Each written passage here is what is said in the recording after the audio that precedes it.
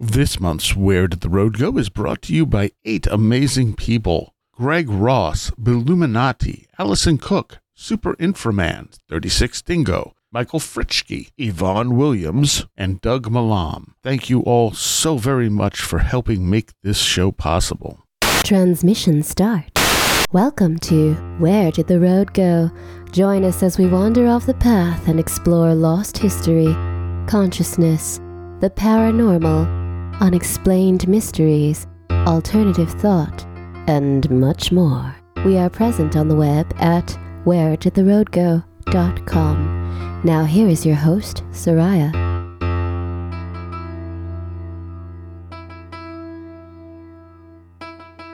Welcome to this edition of Where Did the Road Go? And now it's time for everyone's favorite annual edition, the UFO History Show. I'm here with Mike Clelland. Hello. And Aaron Gulyas. Hello. Hello. And you have no idea how many people have found this show because of the UFO history shows. Excellent. Wow. I'm always astonished. Every time you give this, we seem to be generating a lot of buzz, and it's. I'm like, well, I guess I'm all for it, but oh yeah, because you guys, also do cool things, and that helps people find your cool things. Mm-hmm. Yeah. Like Aaron has this podcast about what's it about? It's called The Saucer Life. I can't remember what it's about though. It's the name isn't really very descriptive, right? It's about cutlery and dinnerware, and so with a focus on cups and saucers. That's what we're doing these days. And it's incredibly fascinating for some reason. Some of those Wedgwood patterns are outstanding. So. And Mike has a bevy of books out, including a new fiction book, which is one of the things that happened this year. Mike put out a fiction book. I sure did, yeah. Me and Joshua. Well, not together. It was almost simultaneous. It was pretty close. No, but I mean, you didn't write together. We did not write together. No, it wasn't. Yeah, we didn't go to the library together and sit in the. But it's curiously enough, yeah. Well, my character, the main character of my book, shows up in his book because I was done first, and he read my book, and he snuck my character into his book. Oh, that's cool. I remember him saying that they existed in the same universe. Yeah. I have not read his yet. I have read yours, Mike, and your book is fantastic. Oh, thank you. There's no tentacles in it. We went through yes. this. I've just done the quiet part before the audience was here. But was that something people were hoping would be in there? One person was. I wrote him when I got the book, and I said, there's lots of tentacles, right? Knowing, obviously, that that's not what he's writing. And Mike took me seriously for a moment. And then when we started tonight, I accused him of promising me Lovecraftian horror, which he did not do, nor has he ever read Lovecraft. I have not. I know a little bit about Lovecraft and such, but I've never actually read him. So, well, it's nothing like that at all. It is very much, it's like the Mothman Prophecies movie. It's not like literal events, but the vibe is there. Ooh, that's good. Yeah. I was trying to. We can talk about this later, but keep going. We can. Well, let's talk about it more now. Things happened in 2000. It came out this year. Let's talk about it for a minute. Yeah. Okay. We're the book. I want to know what this is about. Rolling right into it. Well, we will do a full show on it later, but give people a little bit of an overview. Sure, I'll give a little taste here. So I, over the last 15 years now, actually more than that, depending on how you do the math, I have been collecting owl stories that involve owls. Consequently, I am known as the Owl Guy. If you Google UFOs and owls, I'm the first thing that comes up. And so I have collected all these stories. And people will reach out to me and say, like, Mike, I've never told my wife this. I've never told my boss this, but here's my weird owl story. And then they'll say, have you ever heard this story before? And oftentimes I haven't heard that exact story. But what I can certainly say is I have heard many stories with that same flavor or mood. So that flavor and mood of the owl stories kind of is imbued in the book. And I did a little, there's a little author's note at the beginning where I say as much. What I should have said, I should have just said it plainly. I kind of said it poetically and sort of thoughtfully and like a writer should. But what I should have said is, the weirdest stuff in this book probably happened. It's in my files somewhere. So if you get to some point in the book and say, whoa, wait a minute, this is too weird, that probably happened.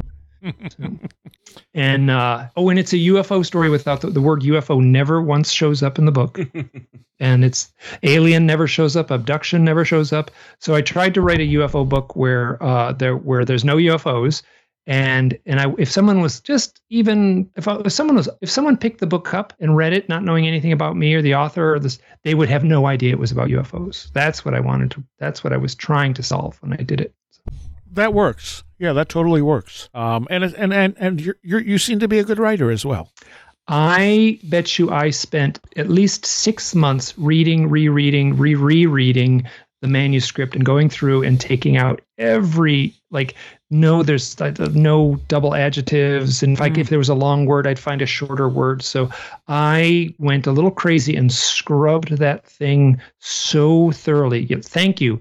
And that's not really my skill as a writer. It's more my weird determination to have the book be. I wanted the book to be really playful and a quick read and kind of zip along. And by all accounts, from the people who have read it, they basically say like, "Wow, this thing raced right along." It's about 350 pages, and it zips right along. And that was really that was my absolute intention. It is a little bit slow at the beginning, and then it just shifts into gear. I say there's 2 parts of the book. It has a part 1, and then about 1/3 of the way through, it gets to part 2. And that's the question I would ask people. I would say, what about there's a point in the beginning where the main character kind of walks along. He's kind of has this kind of walkabout, spiritual, shamanic quest alone in the desert. Yeah. He goes through a lot of inner dialogue and asks questions about his youth and lost friends and things like that. So he's a little bit of navel gazing. So it's just, you're just stuck in his head for the first third of the book. And I would ask people when the book first went out, that was the very first question I would ask. It's like, what about the time in the desert? How'd that work for you? Because I was super worried it was going to be too boring. Right, and then that was one place where I really sucked stuff out of there. And everyone said the same thing. And you even said it too. I said, did that work? Was it too much in the desert? And then people would say, almost. They would say, oh, it held my attention, but it was just, and that's what I wanted. And then Joshua actually gave me some good advice for that, where the character, and the character's name is John, he gets somewhere. So if you're reading the first book, if you don't know what it's about, and this guy's walking along alone in the desert, just be assured he gets somewhere. Yeah, the whole book isn't just that.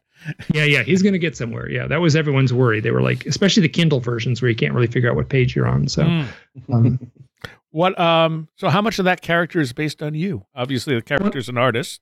100%. Yeah, there's stuff that comes out of his. He has all his hair, which there's a point when he talks about his hair, and he's like, oh my god, my hair was all messy after coming out of the desert. So yeah, he has all his hair, but besides that, he's me. All right. Okay. All right. There's some stuff where he talks about stuff he did as a little kid in drawing, and it's me. Wow, is it me? Nice. I kind of figured. So obviously we have to talk about the most important UFO story that's happened since the last time we talked, which happened right at the beginning of the year, which is UFOs invading a mall in Miami. I'm sorry, aliens invading a mall in Miami. Aaron, you want to go with this one? It's great. There was the rumors of shadow aliens. So sort of shadow people, but also aliens. There was video, there were pictures of these sort of supposedly tall, dark, shadowy creatures walking around. It looks fake. It looks deeply fake, but it just sort of took off. It happened, I think, January, like the first couple days of January. Yeah, first or second, I think. Yeah, so it was a mall in Miami, and it was great. And the conspiracy theories, kept popping out. There was a fight at the mall, and so cops showed up at the mall, and so people are saying, well, the cops aren't really here for the fight, man. The cops are here because of the 10-foot tall alien shadow people. It's all a cover up, because teenagers never get in fights at malls, right? Well, what year is it anyway? Who's getting in fights at malls? Well, Who's at malls. This is the thing, though. What year is it? So what apparently happened is that these kids were shooting off fireworks in the mall. Oh, geez. And so they got called in as an active shooter drill, which is why so many cops showed up. Oh, that makes okay. So Okay. what year is it? It's the year of it's the year time frame where we get lots of active shooters. Yeah. Oh wow. That okay. Yeah. Oh, So that's why everyone panicked and ran out of the mall, and why that huge amount of cops showed up. And somehow this got turned into an alien thing. Steve Mira put out a video talking about it, and he pulled up some of the graphics that were being shown of these large aliens with people running from them. And he's like, these are AI generated. He's like, take a look at the stores. He's like, the store names are all gibberish. Oh yeah. I remember. I think I remember seeing some of those, and it's very much just like, oh yeah, that's the logo. No, wait, that's not the logo for fill in the blank mall store. That's Victor Tron's Cement or something. Yeah, exactly. So yeah, everything's just a little bit off. People probably have 6 fingers, because AI can't do hands. And so it was one of those stories that was refreshingly dumb after a 2023 of UFO stories that were regrettably and relentlessly self-important and overly serious, while also being dumb. But it's it was the shadow people were fun. I was gonna say something else about that. I don't know why people wanted to pin aliens on this. There's like legitimate footage of all the cops, outside and stuff, and people go, "Why are there so many cops?" And then there's like this little glitch that you can barely see, and someone's like, what's this? This looks like an alien to me," and it's like, it looks like a group of people walking together. That's just not. It's in such low resolution that it just kind of looks like a blob. Yeah. I'm seeing a tweet has like the footage of all the police cars, and it says, "I don't know if the rumors about the aliens at the Miami Mall are real, but I do know I've never seen this many police in one place." Well, there you see a bunch of cops. It must be aliens, right? Right. That's the first thing you jump to. Right. It's. I don't know if the rumors about aliens are true. Well, how about no? How about they're not true? Just you don't need to think about. We don't expend thought on whether or not. Well, we shouldn't dismiss this without evidence. Yeah, you can. You really can. Aliens come to Earth and they go, "Let's go to the mall." I mean, somebody's got to, right? True. So when I first saw it, the number of cops, I was like, why are there so many cops, though? I don't think it's aliens. But then when I heard the stuff about the fireworks and people thinking it was a shooter, because fireworks can sound like gunshots. And it's like, and I'm listening to some of the people talk about it where they're like, I thought gunshots were going off. I thought I heard gunshots. So me and my girlfriend ran because we didn't know what was going on. I'm going, okay. This is what it is. Yeah. It's really, really pitiful in a lot of ways, but funny. And somehow Mike missed all the fun. I think I saw one little clip of people running through a food court at a mall. Yeah. Yeah.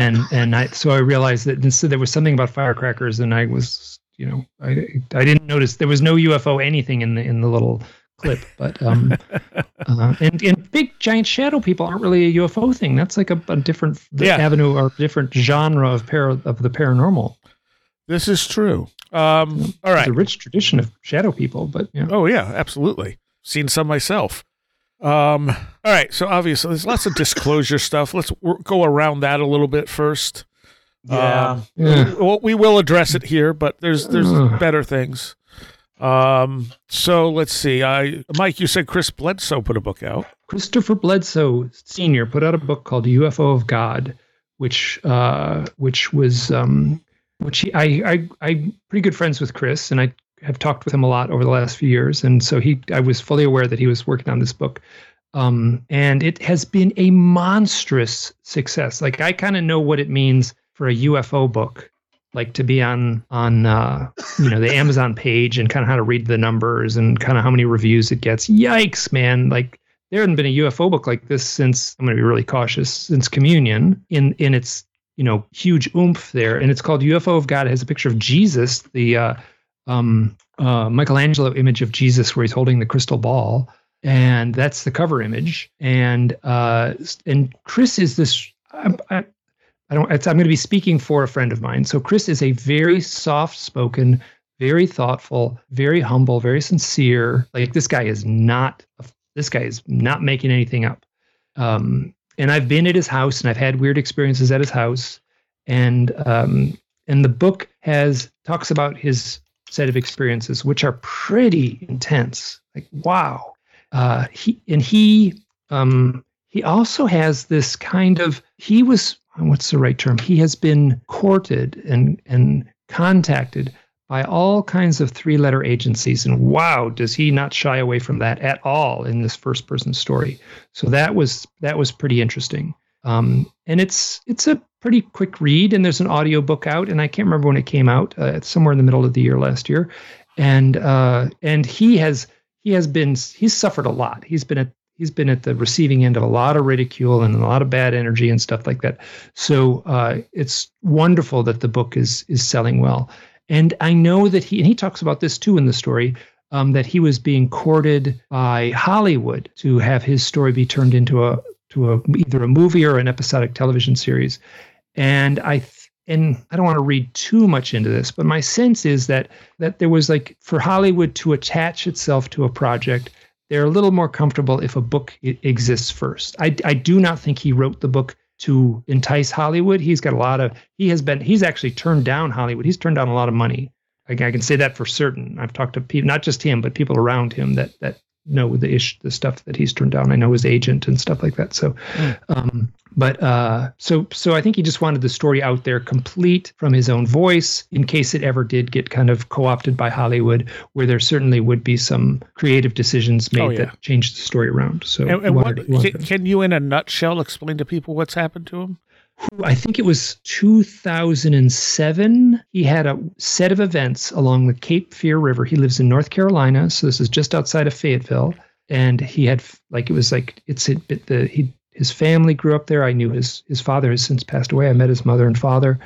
But he had an experience there where I think he was missing for 4 or 5 hours, and he has a powerful set of incredible theatrical events, multiple floating orbs in the sky, and his son went missing, and he went missing, and the people, he was there fishing with a handful of other men, and I went right to the spot. I've been to the spot. It's not much. It's just like a few hundred yards off of a main road, and it's just down a dirt road, and there's a spot where you park cars, and so he showed me, this is where I was when I saw the being come out of the trees. And this is where I was when I first saw the giant spheres, like the sun coming out in the evening, like, 3 suns in the sky.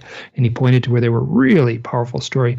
And his son, I have a lot of sympathy for his son, Christopher Jr. I'm not saying anything that's not in the book. Wow, it was a really tough experience for the son, who was missing for like 4 hours. And then everyone was panicking. They got in the truck, and so after they reappear, they get in the truck. They're all panicking. They don't understand why he was missing. Chris basically said, "I just walked over there for 10 minutes, and I just came back." And they said, "You were gone for 4 hours." And his son had the same story, but he walked in a different direction. And then when they drove home, there was like a giant triangle on the road. Their car was being chased by orbs. It's a remarkable story. He gets home, and there's more stuff going on at his house, where there's beings in the yard, and just goes on and on and on. Later, he had a very powerful experience that plays out like some sort of Greek myth or something like that, where he was in his yard. And he doesn't claim, he says it very clearly, that there was a giant bull in his yard. He's kind of not quite the suburbs, a little more rural, but there's no big bulls in his backyard. And he knew it. He knew it was some sort of apparition. This giant bull charges him at night in his backyard. He's alone.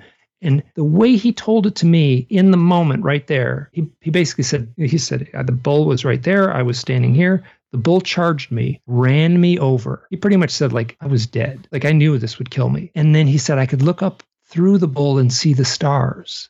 And then he turned around, and where the bull should have been after it passed him was a lady in white. He calls her the Shining Lady. And it was this beautiful angelic lady hovering, emanating a glowing light, hovering about 3 feet off the ground. And she shared a bunch of things about future events and that he was going to be a spokesman. So it's got this heavy religious bent. He's a very devout Christian. Right. And so he's framing it all in that Christian, within that Christian context. And I'm completely at peace with that. And he does it in a way that's not at all pushy. It's not at all preachy, but he uses the word angel a lot, where other people might use a different word. Right. So, but it's very clear that he's well aware that he's painting it with that brush. So right after this little, there's knocks on the door and people come from NASA and some names you'd be familiar with. John Alexander plays a role in the story. The main character from Diana Pasulka's book, American Cosmic, who has a pseudonym, Tyler, knocks on the door. So it's a pretty powerful story. So, okay. And go ahead. Oh, I was going to say the woman in white also figures, as Josh and Tim have found out, a lot in Bigfoot encounters. Yep.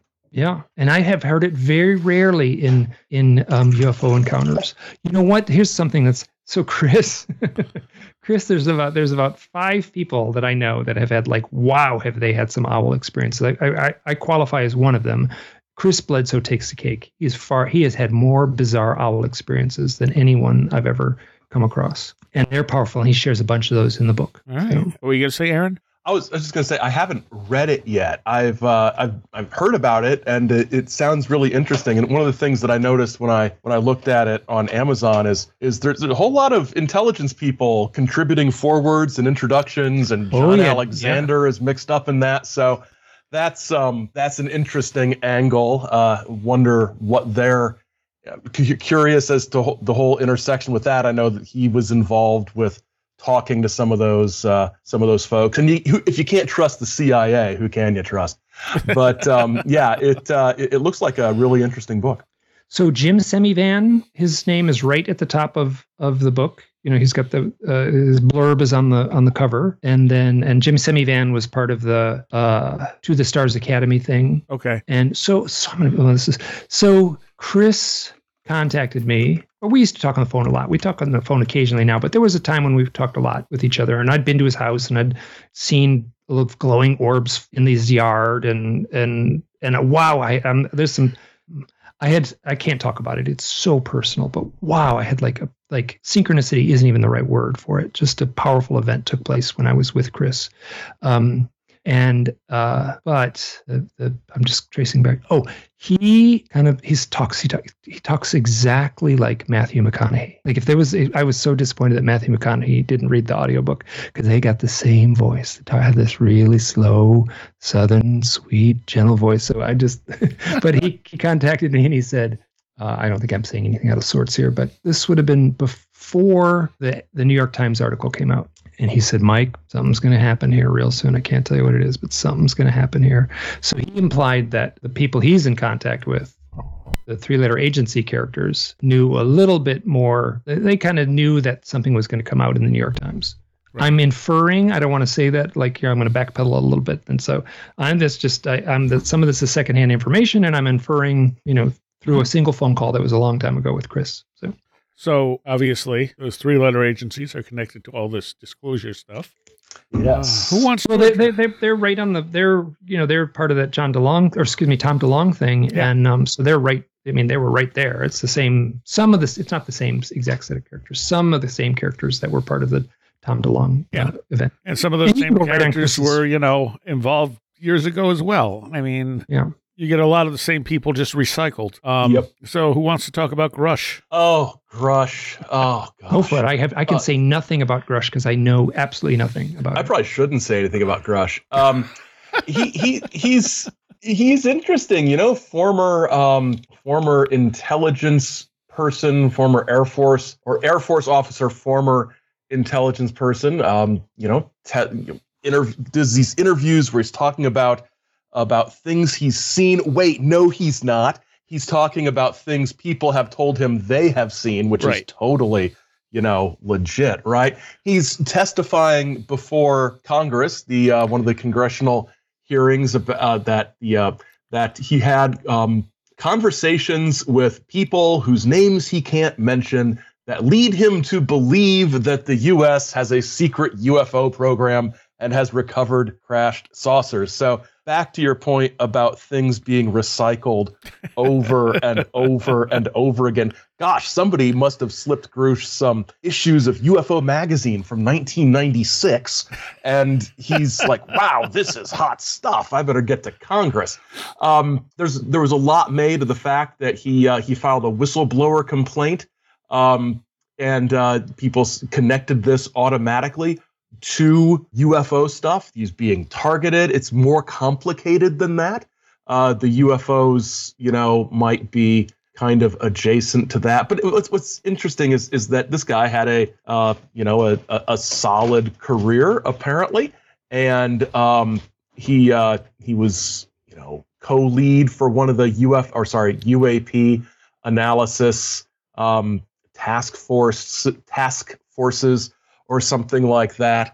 But it's really interesting because the people who bring Grush's story to the public in general, it's Leslie Kean and Ralph Blumenthal, the same people who are behind the New York Times story that changed the universe and proved UFOs exist. And what's interesting is that Leslie Kean and Ralph Blumenthal were acting as independent journalists bringing this, because the New York Times and Politico said, there's really not enough corroboration and evidence to back this story up. So they took it to the Debrief, which is surely on the level of those other news outlets, and certainly not just a UFO mouthpiece website. But it was just a fascinating story because he was all over the place. He was in front of Congress. He was on the news, or News Nation at least. Ross Coulthart was interviewing him and everything. And Joe Rogan. Joe Rogan. Yeah, another quality media outlet, which isn't associated with anything loony. So yeah, he's all over the place, but those places he's all over tend to be the Rogans, the News Nations. He's not on, Fox, or CNN or MSNBC originally. It's these fringe outlets that take him. And of course, that's because there is a global media cover-up to blow off UFO truth, right? It's not because this might not be actually newsworthy. And it's real. What really gets me about Grush is that nobody's even pretending that he has firsthand knowledge of any of this. It's all hearsay. He's talking about how he went to Sean Kirkpatrick, who was one of the heads of the UAP thing, but Kirkpatrick never followed up with me and all this stuff. And then you've got congressmen like Burchett, saying that this is something that we got to make a huge issue. He hangs around for a while. He's interviewed on BBC. It was one of the BBC radio networks. I think it was Radio 4 interviewed him. It's interesting that sort of the responses from people who know about the history of the UFO thing, saying what we've been saying. This is what he's saying is not new. What he's saying has not been proven. It's been asserted a lot over the last few decades, but it's not been proven. And the only thing different about Grush's claims is that they were made before Congress and not in a book or on a radio program or a podcast or something. Right. It's the sort of, logical fallacy of sort of like accepting an argument because, well, this person has authority. So this is more likely to be true because this person is in the Air Force, which is not how evidence works, right? Right. But it was just ridiculous. It was, the Department of Defense said, we don't have any information to verify this, and it keeps going, and it's, I don't know. I think we're going to see a lot of this disclosure stuff come out in the elections this year. I think there's going to be people pushing that as a possible angle. It's all getting out of control. So my take on Grush after all this time is that I think he might actually believe the things he's saying. and that he's just being used as a pawn. What I don't know is exactly what their end game is, because it's obviously not UFO disclosure. I mean, this is kind of, I've heard this same stuff from so many different people over the years. I mean, you go back to Lazar, and no matter what you think about Lazar, I suspect at least some of what he was saying, he really believed. But this stuff isn't going to get out if they don't want it to get out. Right. But at the same time, they're not, if they wanted it to get out, they would just tell us. There's no advantage to us, to this stuff coming out, and we really don't get a say in what they tell us. Right. Like I talked about this probably the last couple of episodes. There's an excellent podcast out called Who Killed JFK? And it's done by Soledad O'Brien. And, oh man, I'm blanking on it. He's done a bunch of movies. But anyway, this is like a big deal podcast. And one of the most recent episodes of it, they're talking about the documents that were supposed to be released after 25 years or whatever. Yeah. And how, like, Trump basically said, well, let the CIA decide what gets released, or maybe Biden said that. One of those two pushed it back. I think Trump pushed it back, and then Biden said, well, we'll give CIA the control of what gets released.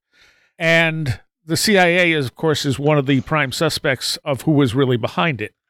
So they don't want that information out. So all this the documentation that was supposed to be released is now not probably ever going to see the light of day, because it would probably implicate the CIA. Yeah. So that's what happens when they don't want you to know something. Yes, they don't. And they don't send people to Congress to reveal the truth. And what gets me, I feel like we say this every year, or at least I do. At what point did UFO people start believing what the government says about UFOs? When they're saying what they want to hear. Exactly. And it's just so. Oh, you sort of just wish that there was just a little more widespread consistency. The government has secrets, but not this guy. This guy is telling everything, and somehow he is remaining unmurdered. Right. Right.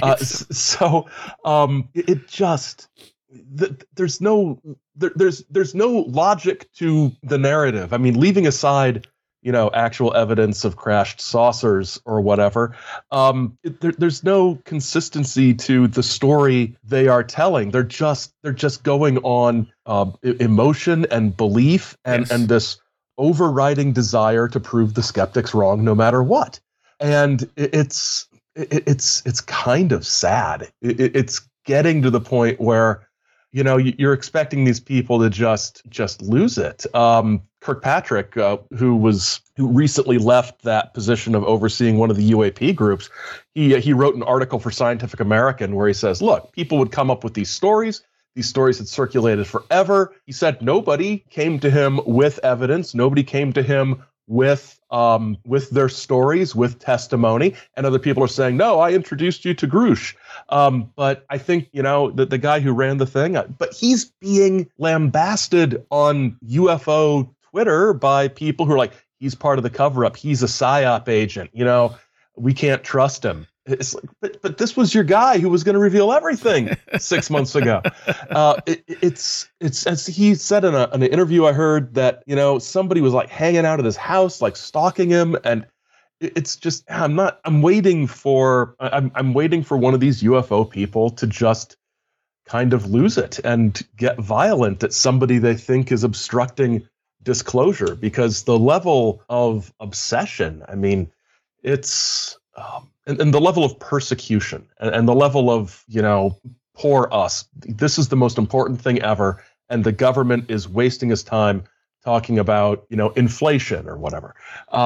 It's weird. And also there's this sense that because you're interested in UFO truth, that somehow the government has an obligation to give you everything you want, regardless of the impact on national security, because these are national security issues, right? Yeah.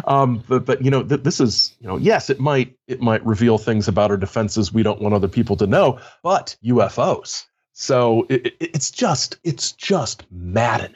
And I keep paying attention. I'm not as much as I used to the modern everyday UFO stuff. It's just so frustrating. But I keep poking in. poking my head in once in a while to see what the latest news is. And there was absolutely no snark in anything you said. No, not at all. This is pure. Snark is justified. It is. This is. Oh gosh, it's just awful. Well, it's history repeating itself at a faster pace because of social networking. I think it is. I think there's a churn to the information. I think it keeps rolling, and people are presented with an algorithmically curated list of things in front of them, and if they click on one thing, then more things pop up, and you're just inundated with these things, and the stories can circulate because more people, different people, are getting exposed to these things with whose knowledge of this is a blank slate, and to them everything is new and everything is exciting and everything is true. And I think the sort of arc of a UFO fanatic right now is, oh my gosh, what is this? This is amazing. Oh my gosh, this is true. This is this is outstanding. And then they realize that nothing's happening and they fade away. You don't see people getting involved, and I really don't think any of the big UFO Twitter posters and YouTubers, they're not going to be like, this generation's, I don't know, pick an elderly ufologist who, has been with it and doing it, since the 60s when they were in high school. Or Stanton. Yes, Stan Friedman, or even some of the smaller names that have just been just living the UFO lifestyle. Guys like out of Ohio, Rick Hilberg, who was one of those young guys in the 60s. He's been active since then. Some of the guys in some of the state MUFON organizations, this has been their life. The UFO stuff is their life. And I don't see the I don't know. This is turning into old man yells at cloud, but it's just kids these days don't want to live the UFO life. But it does seem like very driven by the algorithm, driven by clickbait headlines, and maybe a depth of knowledge of what's happened in the last year, and a very shallow amount of knowledge over what's happened the last 70 years, which is where they sort of get into these pitfalls of not realizing that not only are these stories being recirculated, they're being recirculated by the same people. Heck, Richard Doty is out there running his mouth. Why? Why do people listen to Richard Doty? Well, this guy seems to know a lot. Because most people do not think logically, they think emotionally. Yeah. And he's saying stuff they want to hear. Yeah. And I oh gosh, kids, read a book. And not just kids, elderly people who are like this. It's an attitude I associate with young people, but it affects all ages. Yes. Yeah. So there was one episode of this show, it was a couple of years ago now, where we had dismissed disclosure and then went on. I don't think it was a UFO history show. I don't remember which show it was, but we had talked briefly about some new disclosure thing and kind of dismissed it. And then we went on to talk about other more high strangeness type of stuff, And I got two comments on that show that were like opposite each other. One said, I don't like this show anymore because you keep disenchanting the world for me. And the other one was like, in complete separate from that first comment, someone else said, I love this show because you've re-enchanted my universe and the way I look at things. And I went, how did I get such diverse comments on the same show? And then I'm going, okay, I'll bet you anything that first person is being disenchanted by us, pooping all over the disclosure movement. Yep. They want to believe it. We're making fun of it. We're throwing it out because we've seen all this stuff before. And that's disenchanting to them. Whereas the other person was probably, more into the rest of the show and saying, oh, look, there's all these different ways to look at this stuff. It's really interesting. Whereas the person with disclosure, that's all he wants to hear is the disclosure stuff. And we're saying, no, this is not going to go anywhere.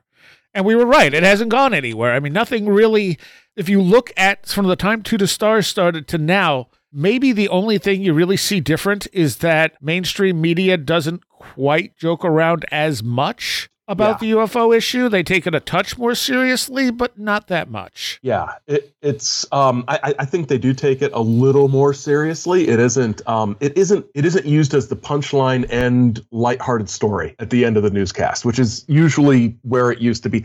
And lastly, tonight, an out of this world story from Peoria. Something like that. But I think the other thing that's changed, one thing that's changed is that with the congressional hearings, with members of Congress going on the record talking about the need to look into this, I see this getting connected to the actual political process a little more. I've seen some tweets from people about, they've got a big, they got their signs and they're picketing to primary this one guy who doesn't support the UFO hearings. So I think we're going to get, is your congressman a disclosure congressman? That sort of thing. You see a little bit more of that. Yeah, I agree. Let's see. I was looking at, I like following Jason Colavito, even though I don't always agree with him at all. Well, I don't even know who this is. He's one of those big ass skeptics. So he doesn't believe in any of this stuff, but a lot of times, especially with the disclosure stuff, he's dead on. Yeah. And he has a year in review, and he said in October, David Grush said that embracing UFO conspiracy theories helped him return to the mysticism of his lapsed Catholic faith, with aliens replacing the divine. Senator Christian. Oh man, I am so on board with that though. That's exactly the kind of like well, that's right fine. On. I would just want to give Grush a hug for that one, but it's for some completely inverted, flipped upside down reason than the reason he's making fun of him for. But keep going. And then it says Senator Kristen Gillibrand said that Grush the two of them got into a spat when Gillibrand claimed Grush wouldn't provide classified UFO secrets to the Senate unless Gillibrand gave him free plane tickets to Washington. A claim Grush denied members of the House of Representatives, or denied. Yeah. It's fun. It's just delightful. Yeah, I follow Colavito too, and his Twitter feed is amazing. He sort of, I think, as far as I know, made his name by critiquing ancient aliens on a consistent weekly basis. Wait a minute. There's things. There's false information on it. I was going to make my name by blogging about how I shoot fish in a barrel, but it seemed too easy. But he's been critiquing ancient aliens in a very, very serious way for a while. But if you follow his Twitter feed, there's equal parts ancient aliens talk and in-depth research on, I guess, James Dean ephemera. Yeah, he's obsessed with James Dean. Yeah, he is obsessed with James Dean. He's written a book about James Dean, which is what you do when you're obsessed with something. Right. Is you write a book about it. But I've written 4 books on owls. I'll leave it there. You see, owls, James Dean. It's all. Also, his big thing. I mean, because I'm pretty sure he's gay, and so was James Dean, I guess. And so a lot of his writing on James Dean is about how this was covered up back at the time, in the day. One thing that gets me is when he talks about how there is even now a conspiracy to cover up James Dean's sexuality. And I'm like, who doesn't realize James Dean was probably gay? I mean, he looks like the cover of a Danish nudist magazine, most of these. Okay. But keep in mind, until Rob Halford literally said, I'm gay, there were metalheads who did not know he was gay. True. Yeah, it's just, I mean, I don't think there's a vast James Dean sexuality conspiracy in 2024. No, probably not. But Colavito is national treasure, right? So I don't know about that. He's a fun follow. He gets worked up. There were a few things he mentioned in his 2023 review where I went, that doesn't sound right. When I looked at it, I went, okay, yeah, you twisted this into, to your narrative. So you're doing the same thing. You're just not doing it quite as much as other people are. But I mean, that's what people do, You tend to have that bias and you'll twist it into things that, are sometimes funnier the way you're presenting them. Yeah. I mean, George Knapp is obviously out there a lot now, along with whatchamacallit? Jeremy Corbell. Yeah. And Corbell just seems like a con man to me. Mm-hmm. He really gives that vibe. He's a carny. Yep, absolutely. Absolutely. I feel like in the last couple of years, I've lost a little bit of respect for Knapp as well as Vallée. And I hate to say that, but, Vallée's last book, I mean, who was the guy who took it apart this year? Oh, God, I can't remember who it was. Oh, the Trinity book. Yeah. Douglas Dean Johnson. Yes. Yeah, that was an extensive takedown. Yeah. And apparently it took Vallée until about May to acknowledge that, okay, I guess it was after May. He posted that in May. I think it took him to like August or something to say, okay, so a lot of what he said was accurate. We should have done better research. Mm-hmm. But, has in all the books that he has written, I don't think that's ever been said before. Like, Vallée is one of those guys who was like on top of everything. And you didn't read his books and go, this seems like BS. Instead, you read his books and went, wow, okay, this guy really, even though he would question his own conclusions. He would, always be like, you'd read one book and then you'd read the next book and you'd see how his thinking evolved. He released all his journals, which gives you an even more insight into that. And then this Trinity book. Yeah, it just, when I read Trinity, it just sloppy, just sloppy, and holes in it and things that didn't add up, and it was not up to his usual standard. Yeah, and those are high standards. Let's be fair too. Yeah. What was I going to say about it? There was something else about that. Yep. Never mind. Lost it. They do go to the owl bar in the very first page of the Trinity book. That's as far as I get into it. So. I actually haven't read it. I know they published 2 different versions of it. I do hope it's not Vallée's last book. Yeah. I hope that he does something else that is. I know what I was going to say. So part of the explanation I've heard is that they wanted Congress to look at records older than whatever they were looking at, like 1947 or something like that, and that they rushed this book out hoping that this would cause Congress to look at earlier records. And that is exactly what happened. Okay, yeah. So they moved the date back to, here it is, 1945. No, 1945. That is not it. I don't know what it was. Like, whenever this Trinity thing happened, which would have been like 38 or something. Yeah, something like that. Yeah. So Congress did, because of this book, move their inquiries back to 1938. And I think that was part of Vallée's justification of why this book was rushed to print and why there might be so many holes in it. So maybe there was an ulterior motive here, that it wasn't so much that Vallée really believed in this story so much as he wanted Congress to expand their search and maybe release some stuff that might be useful from the past.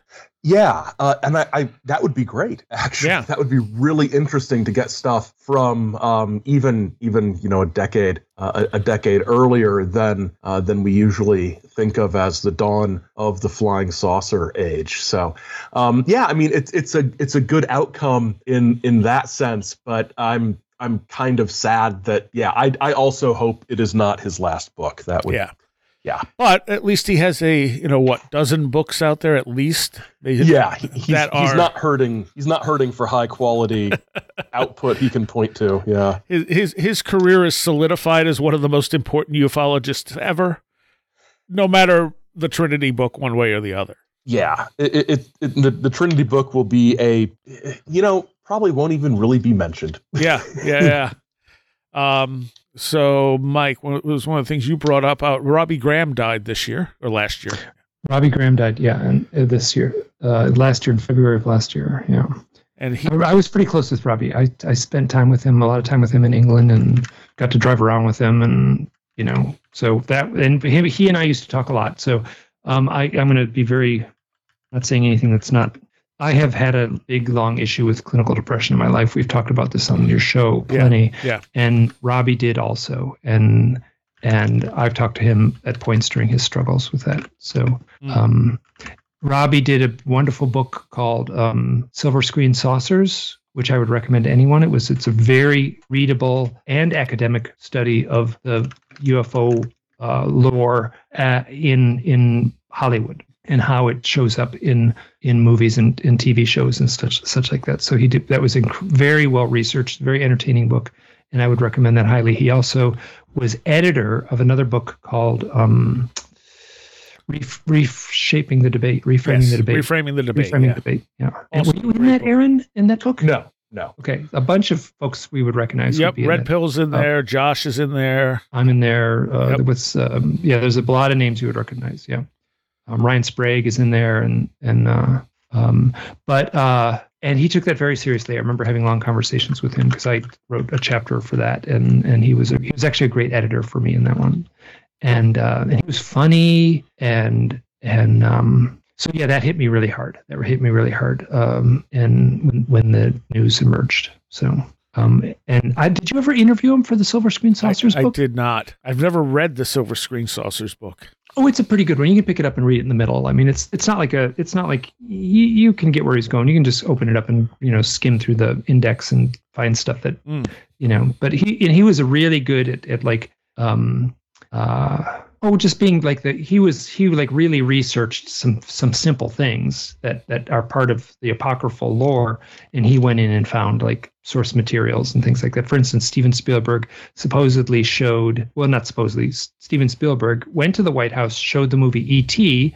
Reagan was president, someone who worked in Hollywood, and then at the end of the movie, Reagan kind of said, there are only a few people in this world who actually know how true this story is, and they're in this room, and implying that the secret keepers in Washington were in the theater in the basement of the White House and had watched the movie with everyone else in the room, and he told that in a way that's one of those things that really lights the fire of the conspiracists. Is that a word? I think it is. Yeah, close enough to a word. Yeah, and he basically said it was, it's a nice story, but that's the kind of folksy charm that Reagan had, and not to read too much into it. Reagan had only been in office for like a year and a half at that point, or less. I think it was in the first year or so of his being president. So,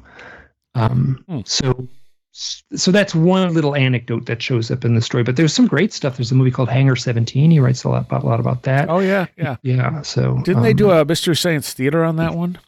Oh, deservedly so if they did. But I think it was in the very first season when they were actually still on cable access. So that lost season. Yeah. Also, you pointed out that Ken Thomas died this year, Aaron. Yeah. Ken Thomas was ran Steam Shovel Press, wrote numerous books, more conspiratorial than strictly UFO stuff. But his book about the Maury Island incident, I think it's called Maury Island UFO, and then there was a second sort of version of it that came out later called JFK and UFO, which sort of delves into the deep background of people like Fred Krisman, who was part of the whole Maury Island affair back in the day, but then was also sort of on the fringes of the Richard Shaver scene, writing in with stories about how he was he discovered the world of the Diro while in the South Pacific during World War II.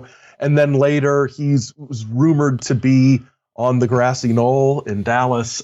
So the connections between the people in the Maury Island and JFK, it's been way too long since I've read it, but it is a really good book. And any interactions I ever had over email or social media with Ken, just a really nice guy. Steam Shovel Press was one of those books or one of those magazines that you'd flip through an issue. I'd find that old issues on eBay or whatever. You'd flip through it, and you just within the first 10 pages, there's like 8 conspiracy ideas or deep political ideas that you'd never even been exposed to, and you're like, wow, this is major stuff. But it's a loss because he was one of those guys who back in the 90s, especially in early 2000s, was writing some really interesting stuff that, when I was in college, got me hooked on a lot of this conspiracy stuff. His book about the Gemstone File and the JFK stuff and LSD experimentation and things like that. Really interesting guy, really prolific conspiratorial or parapolitics writer. Yeah, I'm not sure. I'm not sure who else died this year, but Ken Thomas. Yeah. And I mentioned earlier that Who Shot JFK podcast. It's on iHeartRadio, and it's Soledad O'Brien and Rob Reiner. Oh, wow. Yeah. I actually looked that up. Yeah, Meathead. Yeah, is. So it's, but having those two names attached to it gives it a little more validity. And they, unlike if the level of UFO disclosure was like this podcast, it could be taken very seriously. That's what we're not getting from the UFO disclosure movement. They have facts, they have documents, they have, detailed data that, you can actually find and verify rather than, well, someone said. Right. It's a very different thing. I just subscribed to that podcast. It sounds incredible. It is. What's now, this is completely sort of a tangent, but you mentioned Rob Reiner and Mike said, "Oh, Meathead." It's like, boy, there's a sort of, even within Gen X, there is a division between people for whom Rob Reiner is Meathead and people like me for whom Rob Reiner is, the director, Few Good Men, and that. Yeah. Yeah. So it's just like, how do you remember Rob Reiner? All right, let's take a quick break. We'll be right back. Quick mid-show break and a recommendation. You can contact us at wheredidtheroadgo.com. Everything is there. Every social media account, everything is linked. So, that's the place to go, wheredidtheroadgo.com. And if you want to become a patron, you'll get extra stuff almost every week, sometimes almost full-length extras. You'll get a show a week early and bonus stuff here and there as well. If you like heavy music, particularly metal, although it's not all metal, I do a show called The Last Exit for the Lost that you can find at thelastexit.org. It's more underground stuff. It's not stuff you're going to hear everywhere else. All right, as for a recommendation, I don't think I've recommended this one before. I'm kind of surprised. Janus Descending. So that's Janus Descending. And the first part of it, there's two parts, but the first part of it is out of order. So you kind of get pieces of the story as they go. So you're not listening to it in chronological order. It's a sci-fi horror Lovecraftian sort of podcast, and it's put together beautifully. It was just a fabulous story. And then if I remember right, there's a second part called Descendants that is kind of the aftermath of all that. But worth checking out if you're into any of those things, sci-fi horror or Lovecraftian horror particularly, because it's really, really well done. All right, that's my recommendation for you for this week. Now back to UFO history.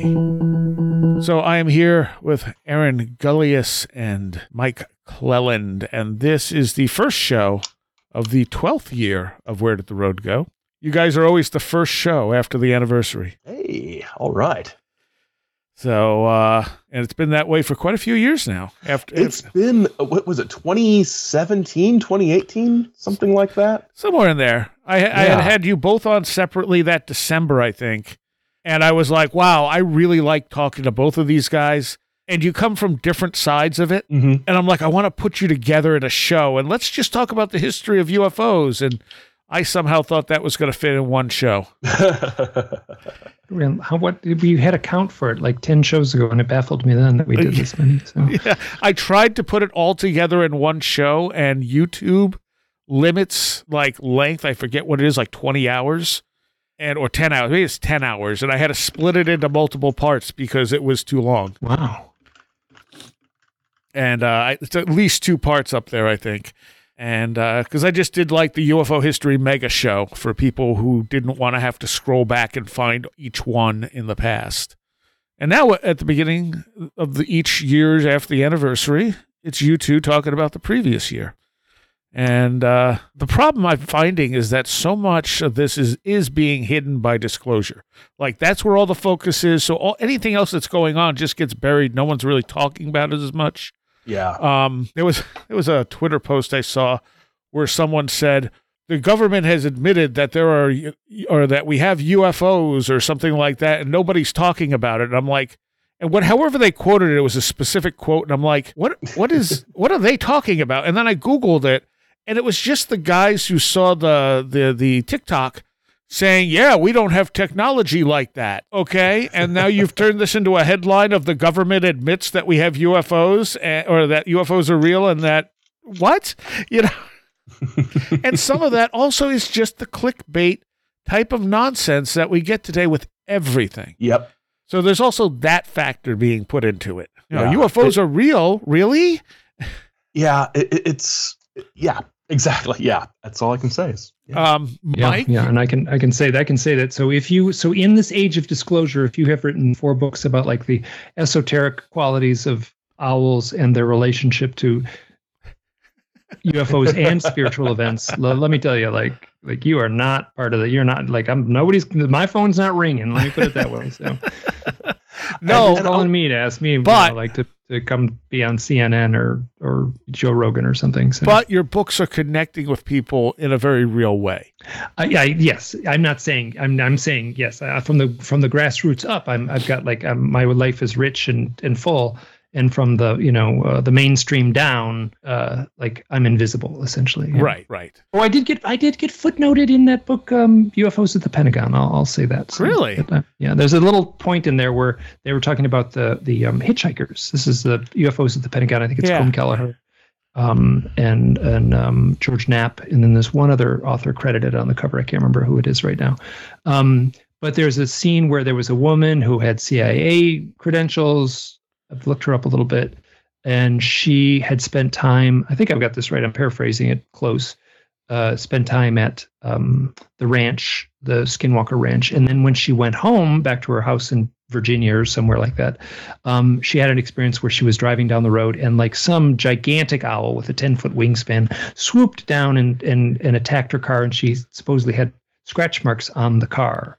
And that's referred to as part of like the hitchhiker effect, where you interact with this paranormal doorway or hub, and then it follows you home, essentially hitchhikes home with you. So lots of stories about people having issues with their electronics once they get back from Skinwalker Ranch, and then one big owl story. But they did, my name's right in there, so I'm not being totally ignored. Actually, George Knapp I've interviewed I think 3 times on Coast to Coast. Each time it was with the George, which I should be careful. I don't want to be mean to the George from Michigan. George Norrie was born in Detroit, as was I.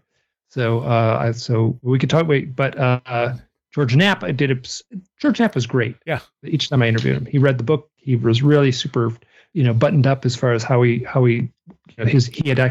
he really read the book. Yeah. Before I went on the show. And when I started this show, he's one of the people I modeled my interview style after, because I always try to read the books and know the questions. It was very clear when you listen to him that he knows what he's talking about when he's interviewing his guests.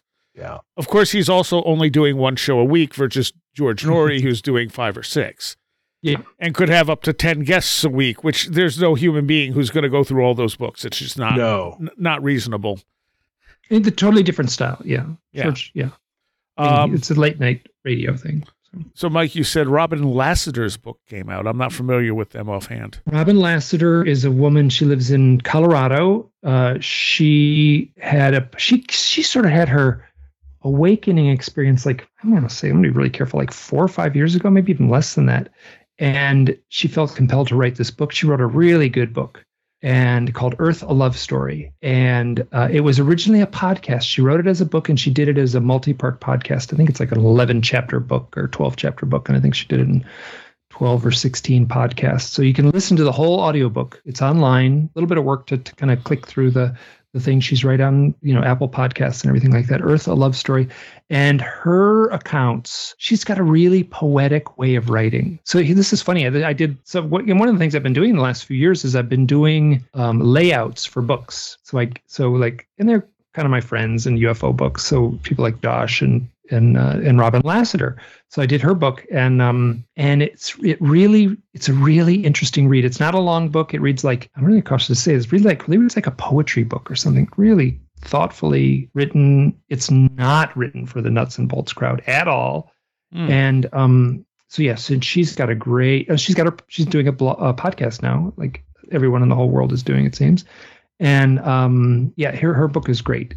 And it's got a really rich and thoughtful and lots of self-examination of herself. It really feels like you're it's a memoir, like it's a deep memoir, let me put it that way, about trying to come to terms with this mystery in her life. And I don't think she uses the word UFO in it and stuff like that, but that's such a small part of the overall book. And honestly, she has such a wonderful way of reading her own work that listening to the multi-part podcast Earth: A Love Story, where she reads the chapters of the book, is amazing. Huh. Okay. And then when she did publish the book, this is going to lead into another thing here. Suzanne Chancellor was her editor for that book. So they got to be buddies. I introduced the two of them. They got to be buddies, and the book is if the book is not intensely different, but there's some sentences have been cleaned up a little bit for the print book. Gotcha. Versus the thing you would listen to on the where she reads aloud from the podcast. So okay, all right. I had Suzanne on twice in the last year. I know that was on my list here. Events of 2023 was Suzanne Chancellor on Where Did the Road Go? Yeah, I think she just wrote me and mentioned that she was a friend of yours and she had experiences and wanted to come on and talk about them. And then one of my other first-time guests this year, Leo, who had some weird experiences on an island up by Niagara Falls, if I'm remembering right, which he initially took to be more Bigfoot related. But as he started talking, I'm like, this is weirder than a normal Bigfoot thing. Like, there's something else going on here.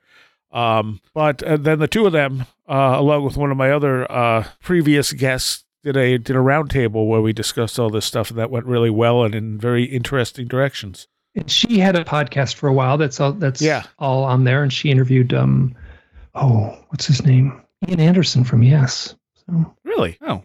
Who kind of hinted that he had UFO experiences, and he kind of danced around it. But you don't have to read. You can read between the lines pretty easily on that one. So.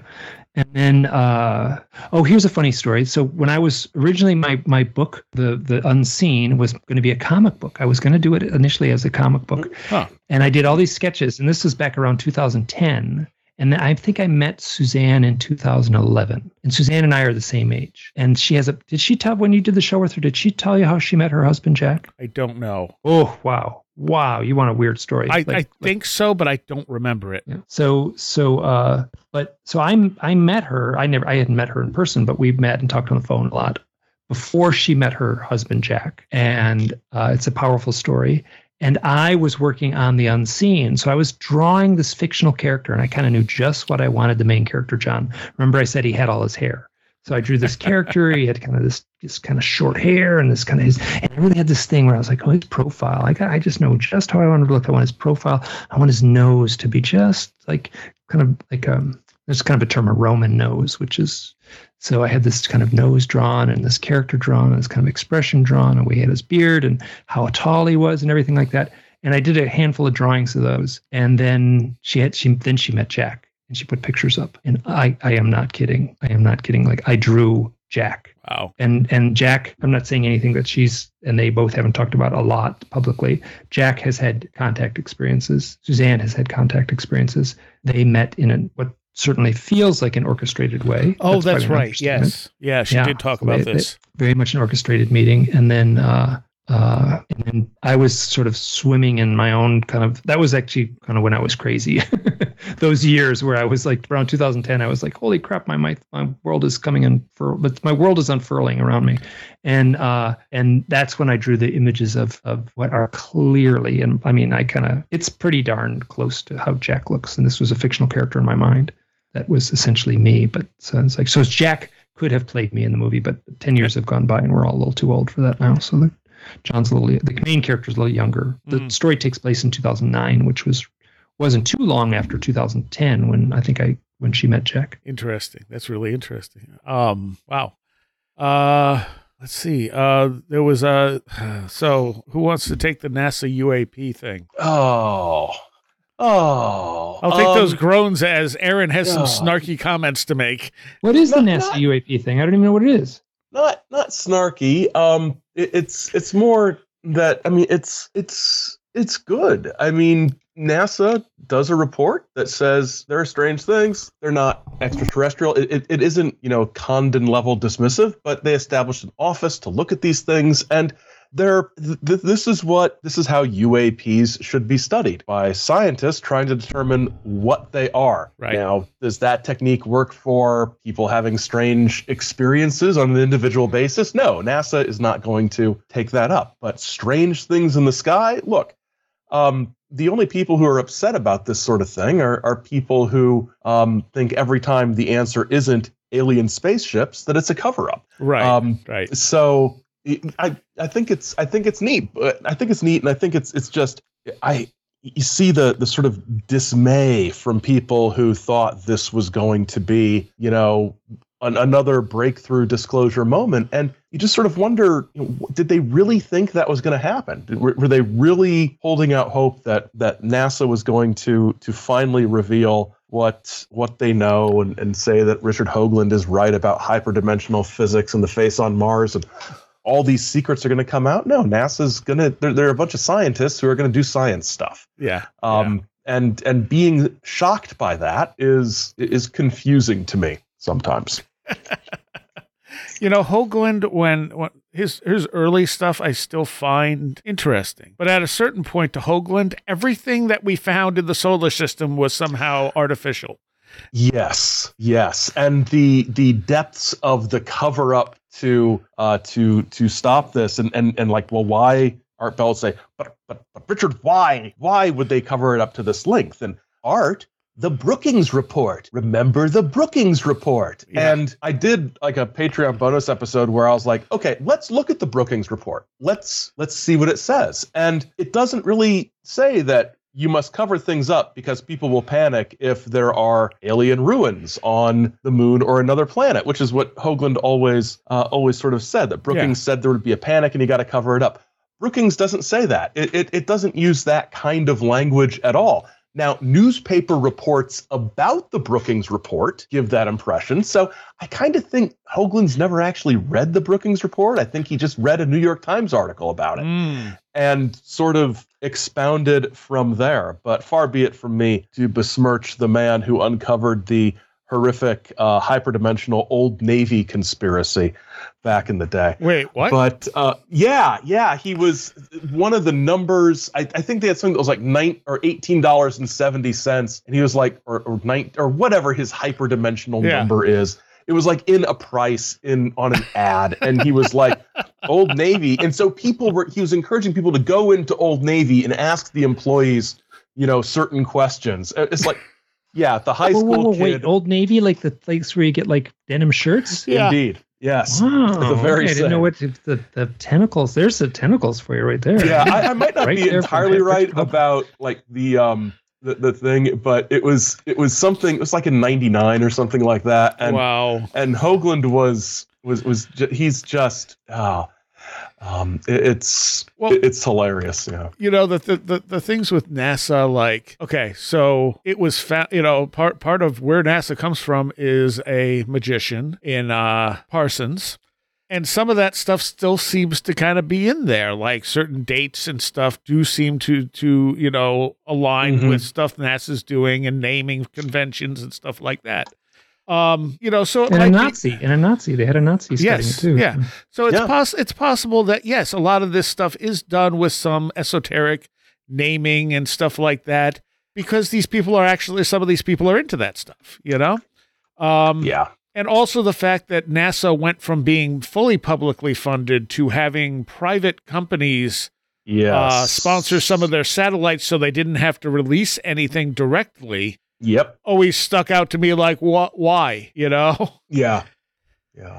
So, yeah, I mean, there's some fishy things every once in a while with NASA, but it doesn't prove a cover-up.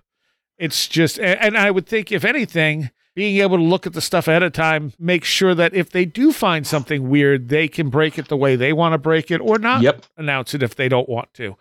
But it doesn't mean that they ever found anything. Yeah. Yeah. It's, and the thing is, when like better imaging came out later and the face didn't really look like a face, That's a government conspiracy. Right. It's, they had the imaging experts in there to explain how well, the reason it looked like this then and now is because they changed this. Well, why would they do that?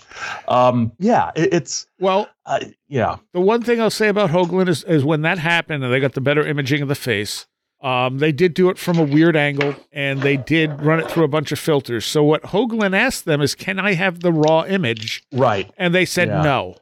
And it's like, why wouldn't you just give him the raw image? Are you trying to stir up this stuff, Yeah, that didn't make any sense to me because it was really processed. But yeah, NASA saying, no, you can't have that. It does just keep fueling it. And I think Hoagland is he's still with us, isn't he? Yes. He's got last I knew he had some kind of show. That reminds me of somebody else who passed recently. Ian Punnett. Oh, that's right. Yes. Yeah. Ian Punnett, from Coast to Coast and Minneapolis radio too. Longtime, sort of morning host in Minneapolis, died December. Yeah, I think. Really interesting guy.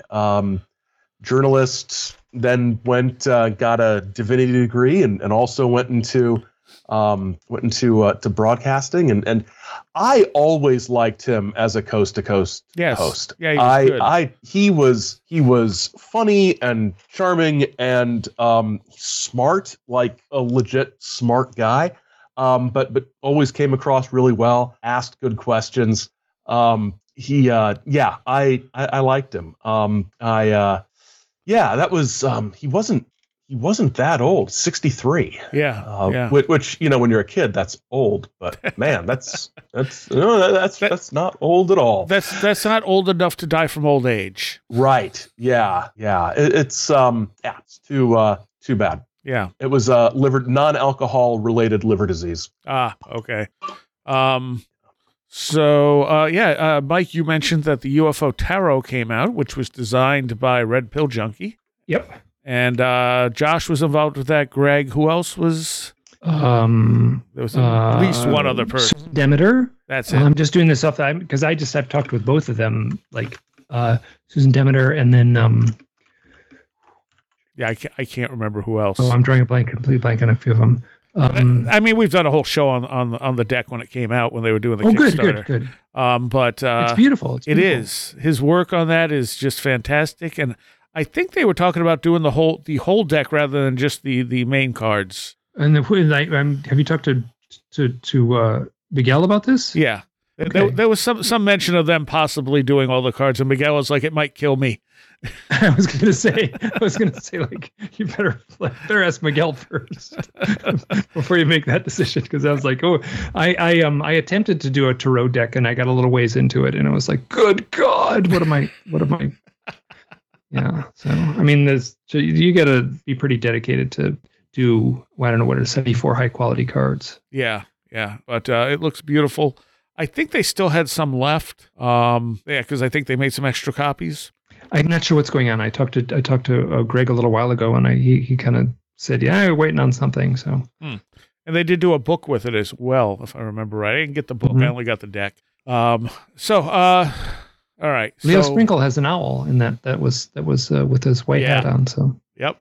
We have a few minutes left, so here's a big question for both of you. What do you think the real goals, and I'm talking like CIA government level goals, are of this disclosure stuff? Oh, can I? Go ahead. Let me go first because I don't have much to say. My sense is, like, I'm peripherally interested in some of this stuff, not enough to honestly, I cannot, on TikTok or whatever. There's like the Facebook, Instagram version of TikTok kind of thing. So, they're like a minute. Yeah. Like little things. I can't make it through a minute. I can't make it through a minute of, like, I can watch cats for minutes. I can watch, kids jump roping and stuff like that. I can't make it through a full minute. So that's where I'm at. But of like Rush or any of these, reportings and stuff like that, I just my toes curl in my shoes, and I just have a full body, like almost allergic reaction to it. So But I would say, I suspect some little pieces are true, right? So to say 10 things, some percentage of those 10 things are going to be true. Right. What it is, I don't have the patience to try to figure out. And at the same time, like it's nothing new. I mean, it was kind of what but I guess Star said, and then but I think they want to control the narrative in some way. That would be as simple as it is. And this is coming from direct back and forth conversations I had with Robbie Graham, and he was actually a really good resource on this because he took some of this very seriously and then recognized some of it was a laughable mess and said, but what this little thing in the corner, like this. So my sense is that they want to control the narrative and a little bit of misdirection, right? So the magician on the stage has got something in his hand, some shiny object in his hand, and everyone in the audience is looking at that shiny object and as he waves his hand around, and he's doing something just at the edge of his coat with his other hand. And that's what I want to know. What's going on? What are they directing us away from? Yeah. And so, Aaron? I think I've got some I think overall there is a lot of this controlling the narrative. I think there might be things that they want out there and things they don't want out there, right? So they're making sure that their message gets out, probably directing people away from something they don't want people thinking about or considering. But I also think on a more prosaic level, I think there's probably some intention, some effort on the part of people within various agencies to engineer a situation where some of this can be spun off into private companies that they will then profit from. Yeah. So I think that's a big part of it. I think there's some, and there's names in that part of the UFO world who hefty funding of things and things like that. So and when stuff's privatized, boy, then you don't have to you have to go in front of Congress. Yeah, you can't FOIA that stuff. So it's I think there's the overall controlling a narrative, probably controlling individuals, prominent individuals, and using them as witting or unwitting mouthpieces to spread whatever message that they think needs spreading. I think that's the ultimate goal, but I think there is a sort of shorter term sort of profit motive as well. Yeah, I would agree with that as well. It also does a good job of sowing further division, which of course is always useful in politics. Yep. And along with that division, it helps muddy the waters of real UFO research. Because again, when we look back through the last year, it outshouts everything else. Yep. So, for anyone really trying to find out, hey, what's going on here, you look up anything UFO related, and all you get is disclosure stuff. Yeah. So it hides, it just floods the whole internet with it. So that's all you're easily going to find. Yeah, it's it really does sort of drown out every other aspect of it, more so even than the abduction stuff used to. This is just so overwhelmingly just fire hose of disclosure. All right, we're going to do a Patreon segment, but where can people find you guys? Aaron? You can find my podcast, The Saucer Life, at saucerlife.com or your favorite podcast application. Okay, what about your books? Books, if you go to saucerlife.com, they're all listed there. Conspiracy culture, UFO culture stuff. Yeah, they're all listed there. All right, Mike? With links for easy purchase. You can just type in UFOs Owls into any search engine. I'll come right up, and my homepage should be right there in the top of the list. My homepage for my website is mikeclelland.com, all one word. And from there, you can get to the books on Amazon. You can get to some art stuff that I've done over the years. You can get to my blog. You can get to a couple of podcasts that I ran. And all of that stuff is archived. All of that stuff is archived on that hub. I like archived. Archived, yeah, that's that anteater, isn't that what they're called? Yeah. So. All right, thank you both. I want to take a moment here to thank all of my Patreons. Without you, this show would not be possible. And I want to give a special shout out to those of you pledging $10 or more. Greg Ross, Billuminati, Chuck Shutters, Leanne Cherry, Matt in Delaware, Allison Cook, Super Inframan, Stephen St. George, 36 Dingo, Tim, Andrew Nichols, Matthew Sproul, Midnight Review presents Christine, a blue second-gen MR2 drifting around a Japanese mountain, Patricia Giaquinta, Alex Whitcomb, American Rambler, Andrew Maines, Andrew Malone, Ann Witowski, Barbara Fisher, Beverly Williamson, Big Boy Limina, Bright Rectangle, Charles Davis, Charles in Florida, Land of the Crazy and Communicable, CJ, Craig Parmenter, Diane B., MTK, Eric Citron, Eric Todd, History and Coffee, J. Otto Bullitt, Jack Huntington, James Lindsay, Jim and Sophie, John Mattingly, John Bracken, Carla Mahoney, Kevin Shrek, Cool Kitty, Kristen L., Laser Printer Jam, Lauren McLean, Linda, Linz Jackson K., MJ Armstrong, Mark Brady, Mr. Weird, Oli Andre Olar, Colin Karras, Paul Jeffries, Perry Peters, Philosopher of Mirrors, Riker and Stark, Ron Dupre, Sam Sharon, Schmooples, Devourer of Mortal Souls, Stacy Sherwood, Stevie Norman, Strange Stories with the Seeker and Skeptic podcast, Tactical Therapist, Taylor Bell, the Esoteric Book Club podcast, Thunderboy, Tyler Glimstead, Verosh K., Victoria Elant, Vincent Trewell, Will Gebhard, Will Powell, Ren Collier, Annabelle Smith, Caroline Walker, and TDT Skunkworks. Thank you all so very, very much. Okay, if you enjoyed that, there is a Patreon segment to follow. And if you want to become a patron, you can do so at the website, wheredidtheroadgo.com, and click on the Patreon link. Everything else is there as well, including all the old episodes with Mike and Aaron that go back many years. I want to welcome a few new patrons: James Burke, Daniel, Schmooples, Devourer of Mortal Souls, and a blue second-gen MR2 drifting around a Japanese mountain. The last two of those, you guys have been members for a while, but it just popped up as meet new members, so I like saying your names, so I'm going to. And we're going to take you out with some One-Eyed Doll off Remonstered, which really isn't available anymore. They took all their stuff down. But here you go. This is a song called UFO. I'll see you next time. Following the light of the sun, we left the old world.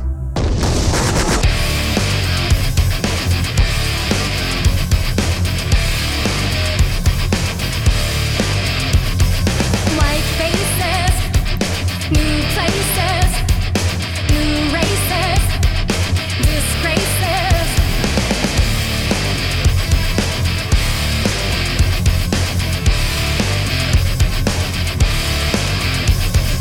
Soothsayers, game players, Tomb Raiders, say your prayers. Friend or foe, UFO, friend or foe, UFO, friend or foe, UFO, friend or foe, UFO.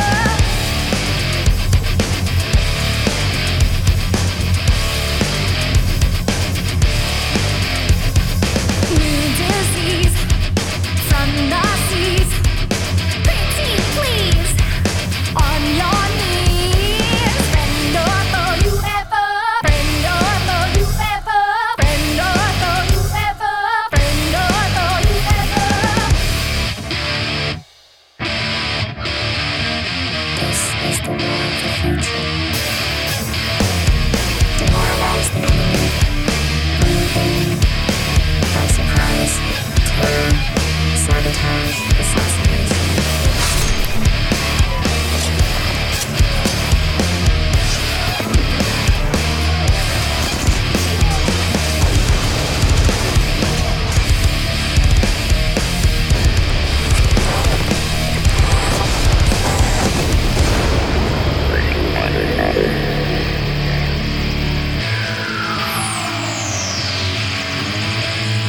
I believe today that my conduct is in accordance with the will of the Almighty Creator.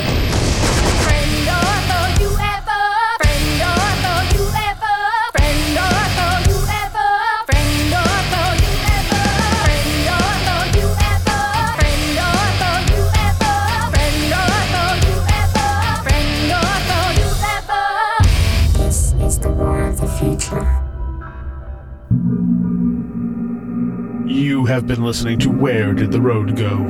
This show is made possible in part from our Patreons, and we thank you and everyone listening for helping us continue this exploration of the strange. You can always find everything Where Did the Road Go related at www.wheredidtheroadgo.com. And thank you so much for your support.